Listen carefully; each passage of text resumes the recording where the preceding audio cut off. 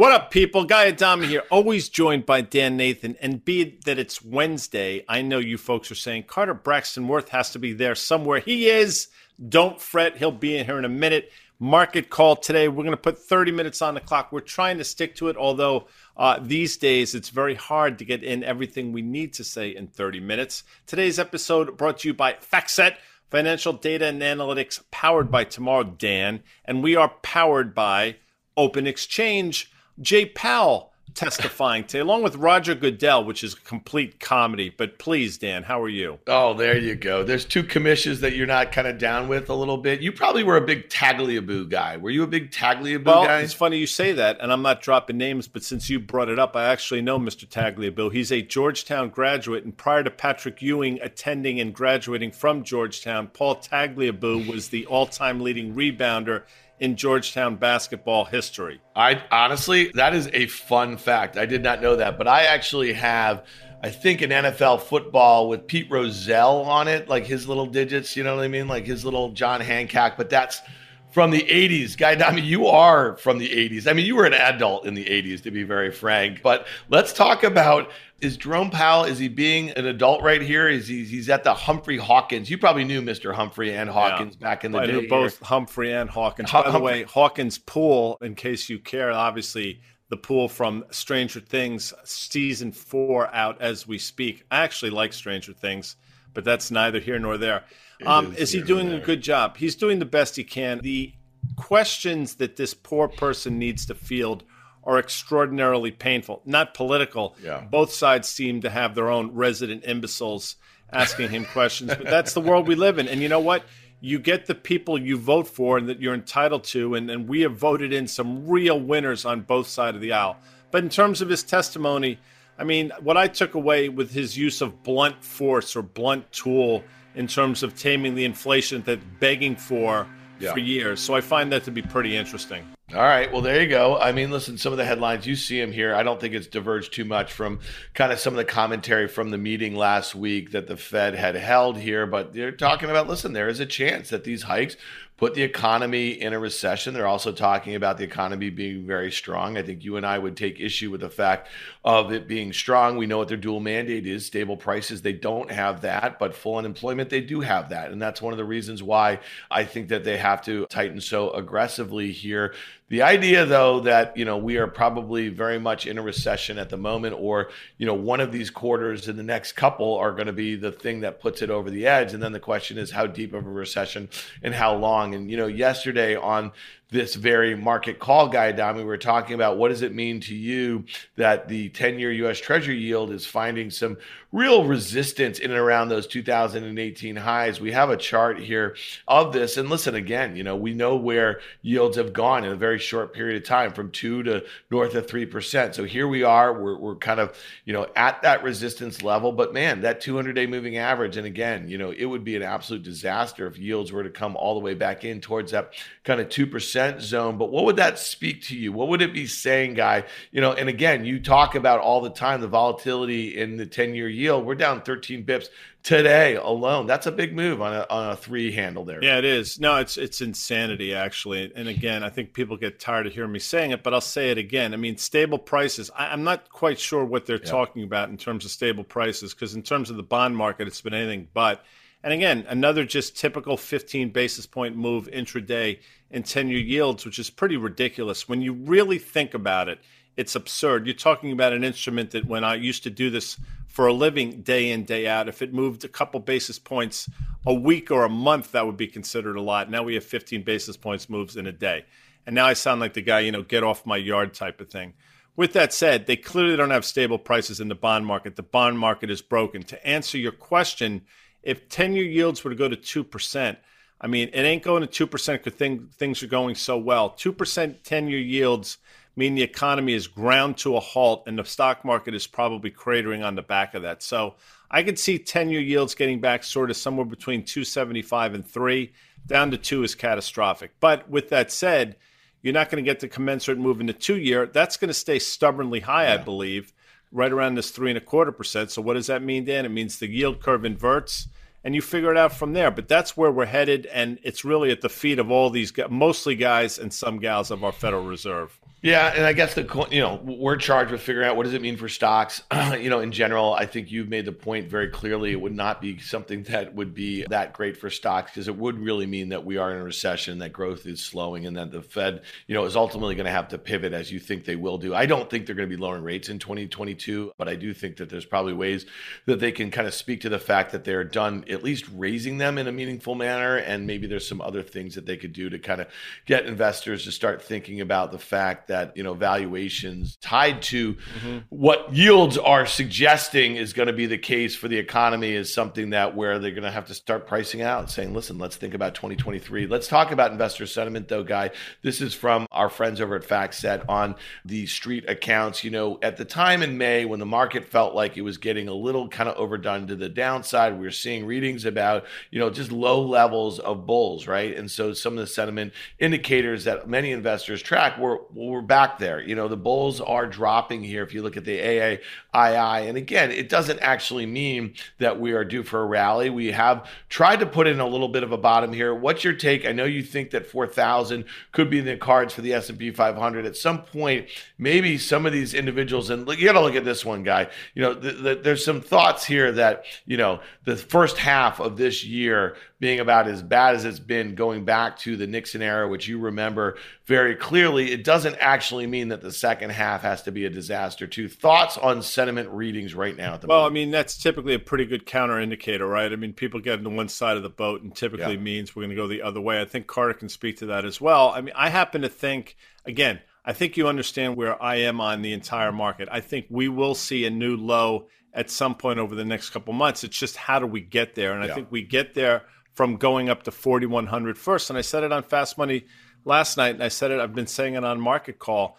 A move back to 4,100 effectively is an 8 or 9% move from current levels. And I think that's reasonable to think. We've seen it before, and we've seen it a couple times, quite frankly, over the last 6 months. And I think that's what we're setting up for. I think that's going to be an opportunity to get out of some things. By the way, I think it's going to coincide, again, just my opinion, with Apple earnings towards the end of July.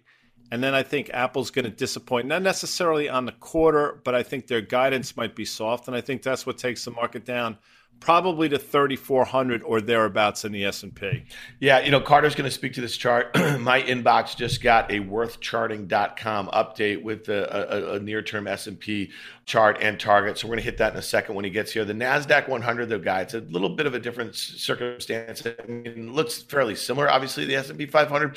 But when you think about that move, if it were to have a 10% move, it gets it back to those May highs. And you look at that breakdown level from early May, that was 13,000. That looks like staunch technical resistance. And again, that really might play, the story of the NDX really maps to what you're talking about is what is the path forward, some of these largest tech names, and what is their guidance going to look like for the current period, and then obviously, for the balance of the year, that's the NDX. Russell 2000, let's look at the small caps for a second here. You were all over this trade on the breakout late last year, but that failed breakout led to a series of lower highs here. And then we had that breakdown right about that key level here, Guy. That was about 1,800 or so in the IWM or the Russell 2000 here. Look at that level. Look at that downtrend. Look at that early May breakdown level. Are we likely to see the small cap stocks lead us to the upside if we were to have a counter trend rally? Yeah, I think that would be the one you have to watch clearly because I think, in my opinion, it's probably the most overdone to the downside. I think what this has been telling you is people, again, selling first, asking questions later to the most economically sensitive names theoretically.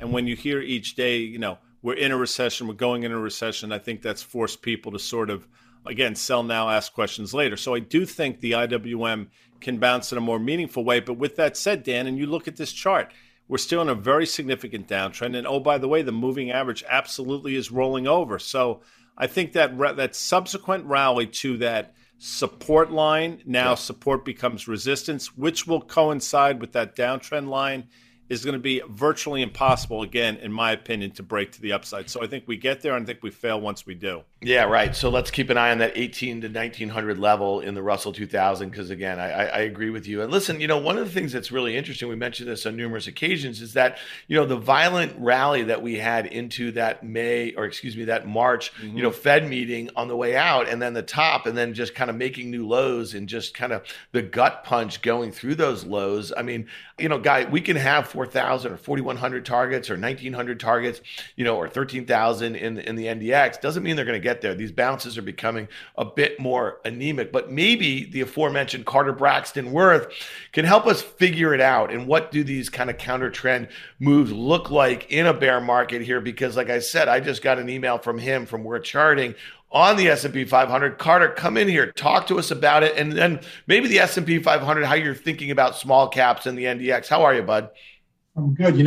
I was thinking if he doesn't say aforementioned, I might just be silent. You may drop out. That's a good one. Yeah, just drop out. It's such a great word. Yeah, well, I think I'm playing for a bounce here. That's the point of that communication midday with institutional clients and Worth Charting clients. Look, the sentiment gets one way. You see it all the time, right? Think about it.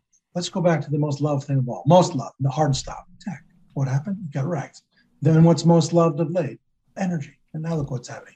Guess what's hated? The market. Now, mean reversion is not to imply a perfect system, but at extremes, when it really feels like it can't do anything but keep going up or keep going down, it's usually right to play the other side. And so the S&P gets awfully extreme. So the NASDAQ 100, the Russell 1, I think we get a counter trend here. We've had 3 distinct bounces. What's wrong with getting a fourth? Yeah, Carter, real quick, I agree with you. Obviously, I think you heard what Dan and I were saying. What do you think you heard sort of my take on this thing. I think we sort of grind higher up until Apple earnings at the end of July. That's a month from now. Am I too, not optimistic, but is my time frame wrong, do you think? Well, that's right. There are 2 things. It's magnitude and duration. So in terms of duration, how many days or sessions might this bounce continue? The other 3, since the peak on Jan 4, have been somewhere between, let's say, 8 and 20, 22 sessions. So 1 week to 4 weeks. What you're talking about in terms of duration would be just about that, about 4 weeks. In terms of magnitude, they've been somewhere between, let's say, 8 and 12%. We're 1% off the low now. Why can't it be more than that? I think it will be both more duration and more magnitude. Well, there you go. So runaway breakout. Listen, at some point it makes sense with just those numbers that we saw about how bad this kind of second quarter is and maybe a run into, a little, what do they call that? Window dressing into quarter end. Who knows here? But, I got to say this, Guy, you style yourself as a heck of a rock and roll aficionado, somebody who also knows a lot about, listen, we throw something out there and you get the pop culture reference useless here. Shit is what you wanted to say. That's what I'm getting at. But Carter Braxton Worth is not in New York City. He's not in his office over there at We're Charting. He's in the Big D. He's in Dallas. And I'm going to throw out a song lyric to you. And I want to see if you kind of know, this song. You're going to get this song. It's like Dallas got the soft machine. So if we're going to keep trucking, do you have any idea what the reference is to a soft machine down there in Dallas? A soft machine down there in Dallas has been the football franchise literally for the last 20 years because they can't get out of their own way. All right. Apparently it's America's team, which is complete horseshit. If you're a Dallas Cowboy fan and if you don't live in the state of Texas, you are effectively a fair weather fan. And if I've offended anybody out there, too bad. Back to you, Dan. All right. Soft machine refers to a margarita machine, which was invented in Dallas, Texas. How you like that? And that is from the song Truckin'. So when you're out there, Carter, you're talking your charts and markets with some of your friends down there. Throw that in. All right. Well, this is also, Texas is kind of the home of oil, right? When you think about this, and we got to talk a little bit about what's happened here.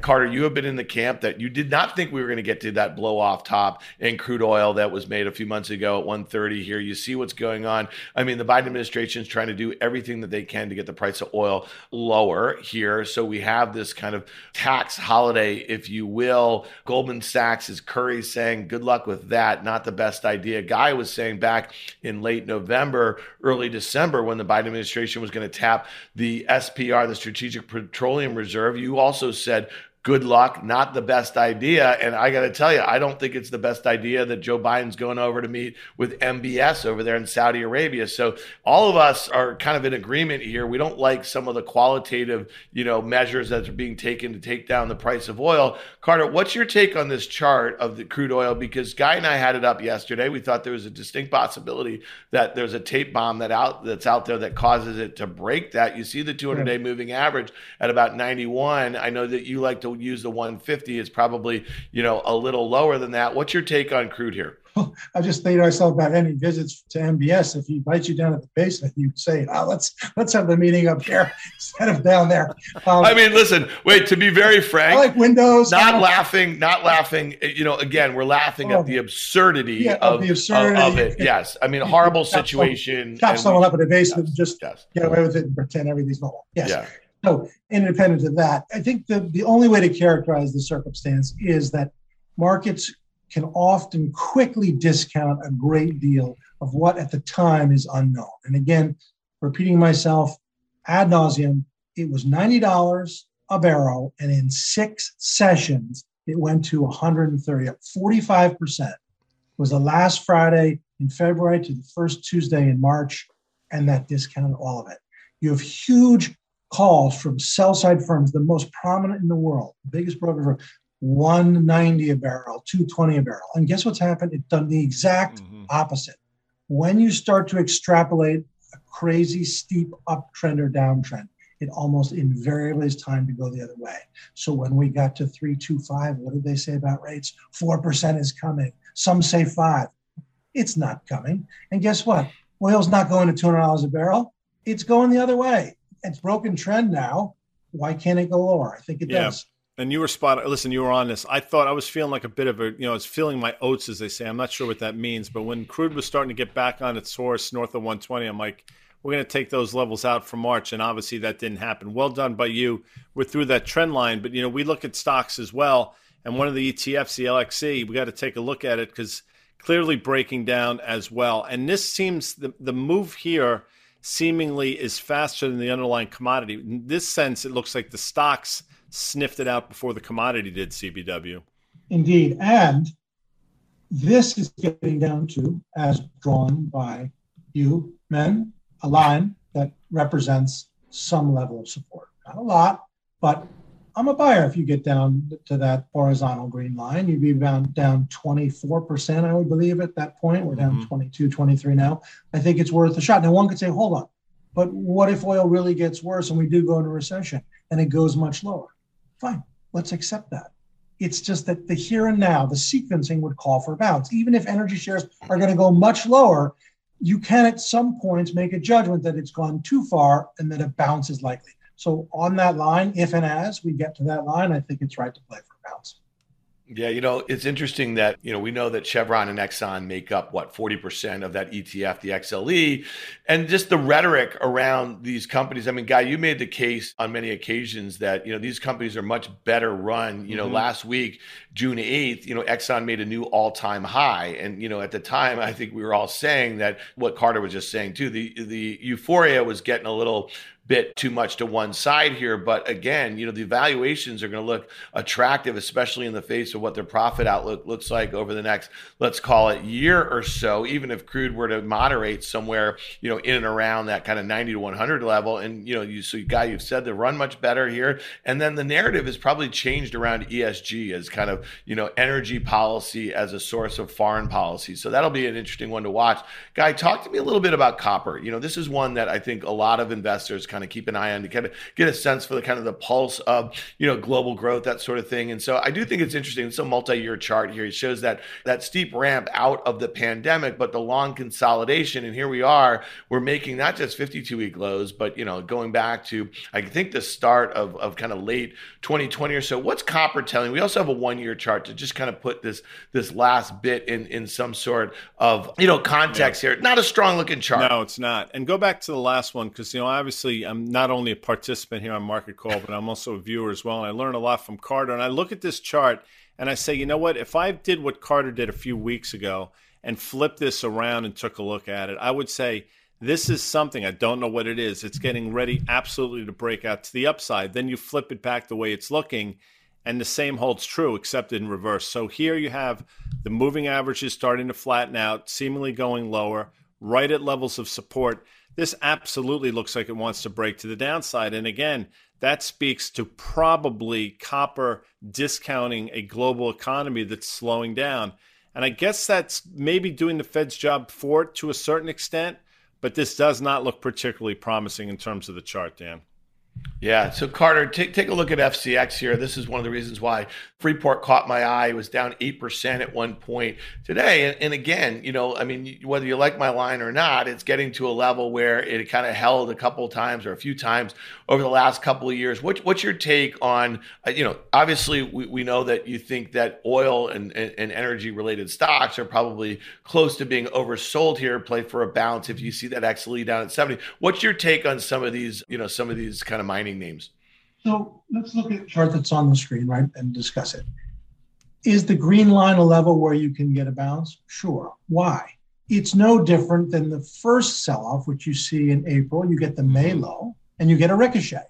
Is it a very bad pattern that implies longer term, a big topping out and rolling over? It sure does. So then one could say, hold on. So why are we going to play for a bounce if the bigger pattern implies more to go to the downside?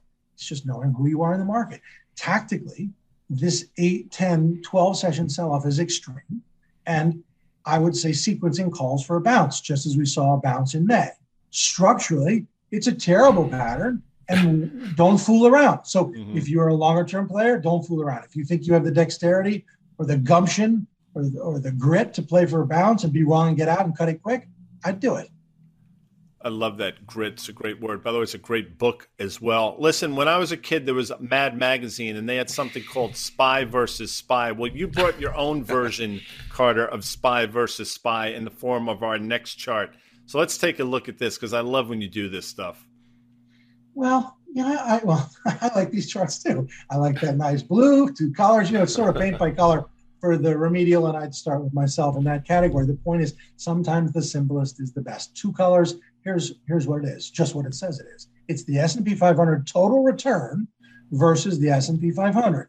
And the point of this exercise is to always remind oneself, myself, you, that total return is a huge part of long-term investment results, right? Now, if we look at this same juxtaposition longer term, instead of 10 years, let's look at 20. Now you're starting to get in, look at those numbers, up 525 versus 354. Now let's go back as far as the data exists on at least my machine, and basically what you've got is effectively a double, right? And so I wanted to, with this as our backdrop, just look at utilities and talk about utilities in the context of the current market. Yeah, Carter, we were talking about some of these kind of safe haven areas of the market a couple of weeks ago. And, I think at the time, this and consumer staples, you thought, we're looking a little too overzealous here. We said that from a valuation standpoint, they don't make a lot of sense. And from a sentiment standpoint, they seem really crowded here. So you had a correction in some of those spots. Is that what's kind of leading you back to utilities here? Yes, just the fact that they have finally succumbed. And 2, based on my thinking that yields aren't really going higher in a meaningful way, you get the sell-off and you get the yield trade, and I think that's the way forward. Exactly. Yeah, I think that, Dan, quickly, that's exactly right. We actually talked about that on Fast Money, I think, or maybe one of the market calls, that if you think yields are going back down in the form of 10-year, which I think we collectively do, then utilities are going to start to once again look attractive, and they've sold off pretty substantially. So I'm with CB Dubs on this one. Take a look at this. This is, and this will speak to looking at the total return by the way. So this is the S&P 500 index, essentially from 1998, just before the dot-com peak, versus the utility sector. And obviously, the S&P beats utilities. Now, what if we did them both as total return, same time frame? Look at the next chart. So those 2 lines are identical. If you go back from 1998 to present, the orange and the blue line, total return, are the exact same return. Yeah. Which is to say, for a 25-year period, utilities have kept up with the S&P. If you asked me to answer that question, I would say there's no chance that's possible. And yet, and 1 out of 100 people would say that, the S&P 500 utility sector total return equals the S&P total return 25 years. That's incredible. It speaks to the importance of yield. But we've got some XLU charts, and let's look at those. So this is the ETF, very liquid. It's a double bottom of sorts. But remember that double bottom and put that in the context of the longer term chart and where that's occurred. See the up arrow. And now the next chart depicts the double bottom. And then let's put the trend line on it, final chart. We undercut the line, but we got in back above it. I think this is go time. Based on the yield backdrop, based on the fact that it finally is sold off, and a low risk reward, sort of low risk entry point. Yeah, no, I think, given what Guy just said about our view on yields, I think it makes some sense. And you obviously have the technical, kind of backing there as a really important input. So we really appreciate that. That is pretty fascinating. Over 25 years, though, the total return of the S&P versus the utilities is about the same. So from a tactical standpoint, looks really interesting. Well, listen, Carter, we appreciate you taking some time during your travel to jump on with us. That's great stuff. Just keep trucking, buddy. Thank you. I'll offer margarita now. Yeah, there you go. All right. Well, listen, that's Carter Braxton Worth of Worth Charting. Thank you very much. Guy Adami, what do you say all the time? The cheapest thing you can do is what? Pay attention, Dan. Pay attention. Last night on our final call during Fast Money, you talked about Amgen. It was like your final call, and you and I had been chatting earlier in the day about the setup in a bunch of some of these pharmaceutical companies. I have the XLV chart up here, and I want to speak to this a little bit because, you think this is an area that, again, we were just talking about some defensive sort of sectors, that could be ripe for a bit of a bounce here. Look at this one, though. It broke down below that kind of key support. You think it gets through there, and what are the names that you think lead to the upside in the XLV? Well, I can't speak intelligently about the components, but I'll say this, knowing somewhat about it. I think some of these big cap pharma names are going to be fine. If you look, these were sort of the last names that sold off as the market sold off. They were somewhat impervious, and over the last couple days of the sell-off, they took these names out to the woodshed. Lilly, Pfizer, Merck, Bristol Myers specifically. But Amgen I mentioned last night because that was a name that recently made an all-time high. Did trade off with the rest of the names, but not nearly to the extent. And I thought that was trying to tell you something. So that's what I was speaking of. Now, to your point, we got through that support level as represented in the red line, and we're back up to it now. If I'm being true to the technicals, I would say, you know what, it's got to break through there in a meaningful way to be aggressively bullish. But I do think we're going to trade back to that moving average, and we'll see what happens if and when we get there. It doesn't look great. Moving averages are rolling over. But I think if the market can find its footing here, I think some of these big cap pharma names are going to do okay, Dan Nathan. Yeah, it makes sense. And I mean, again, what we're going to try to do is point out some of these things where, like there's opportunities from a trading perspective or from a longer term valuation perspective. I wanted to hit you on one thing, Guy. We didn't talk about this yesterday, but, this kind of caught my eye. A company called DocuSign, right? And you know what they are. We all kind of did a bunch of DocuSigns, if you will, during the pandemic. The stock is down 80% from its all-time highs last year. Say that again. I mean, it's almost, you think about that, and I'm not trying to be a jerk, 80%. Yeah. And, Facebook or whatever they call themselves now, I'm not particularly interested, is down almost 70% from its peak. And that was a $1 trillion company. I mean, these are generational moves. Well, not generational because we have seen them over the last couple decades, but it's pretty remarkable when you see moves of this magnitude. And quickly, you have to ask yourself, Mark Zuckerberg is going on Jim Cramer's show and doing some meta thing. It speaks to me. What that says is he feels vulnerable here and he thinks he needs to do something. Anyway, please continue. I know you want to get on that tangent. Guy, that's a great point. I mean, Mark Zuckerberg, has not been on a show on CNBC probably since the year that they went public back in 2012. And I also think it's important to note that when you have these high-profile hedge funds blowing up, you like Tiger Global, down 52% off of assets of tens and tens and tens of billions. Who's the incremental buyer for some of these things? Well, it's kind of interesting that Mark Zuckerberg, no matter whether it's Kara Swisher interviewing him or he's on Capitol Hill by some of these dummies in Congress, he gets owned all the time. Now, this is likely to be, I think Jim's probably going to try to tease out some of the areas in which the company is pivoting to. But the fact that he's trying to speak to a retail audience, and Jim owns a great retail audience of investors, it really says to where we are in the market.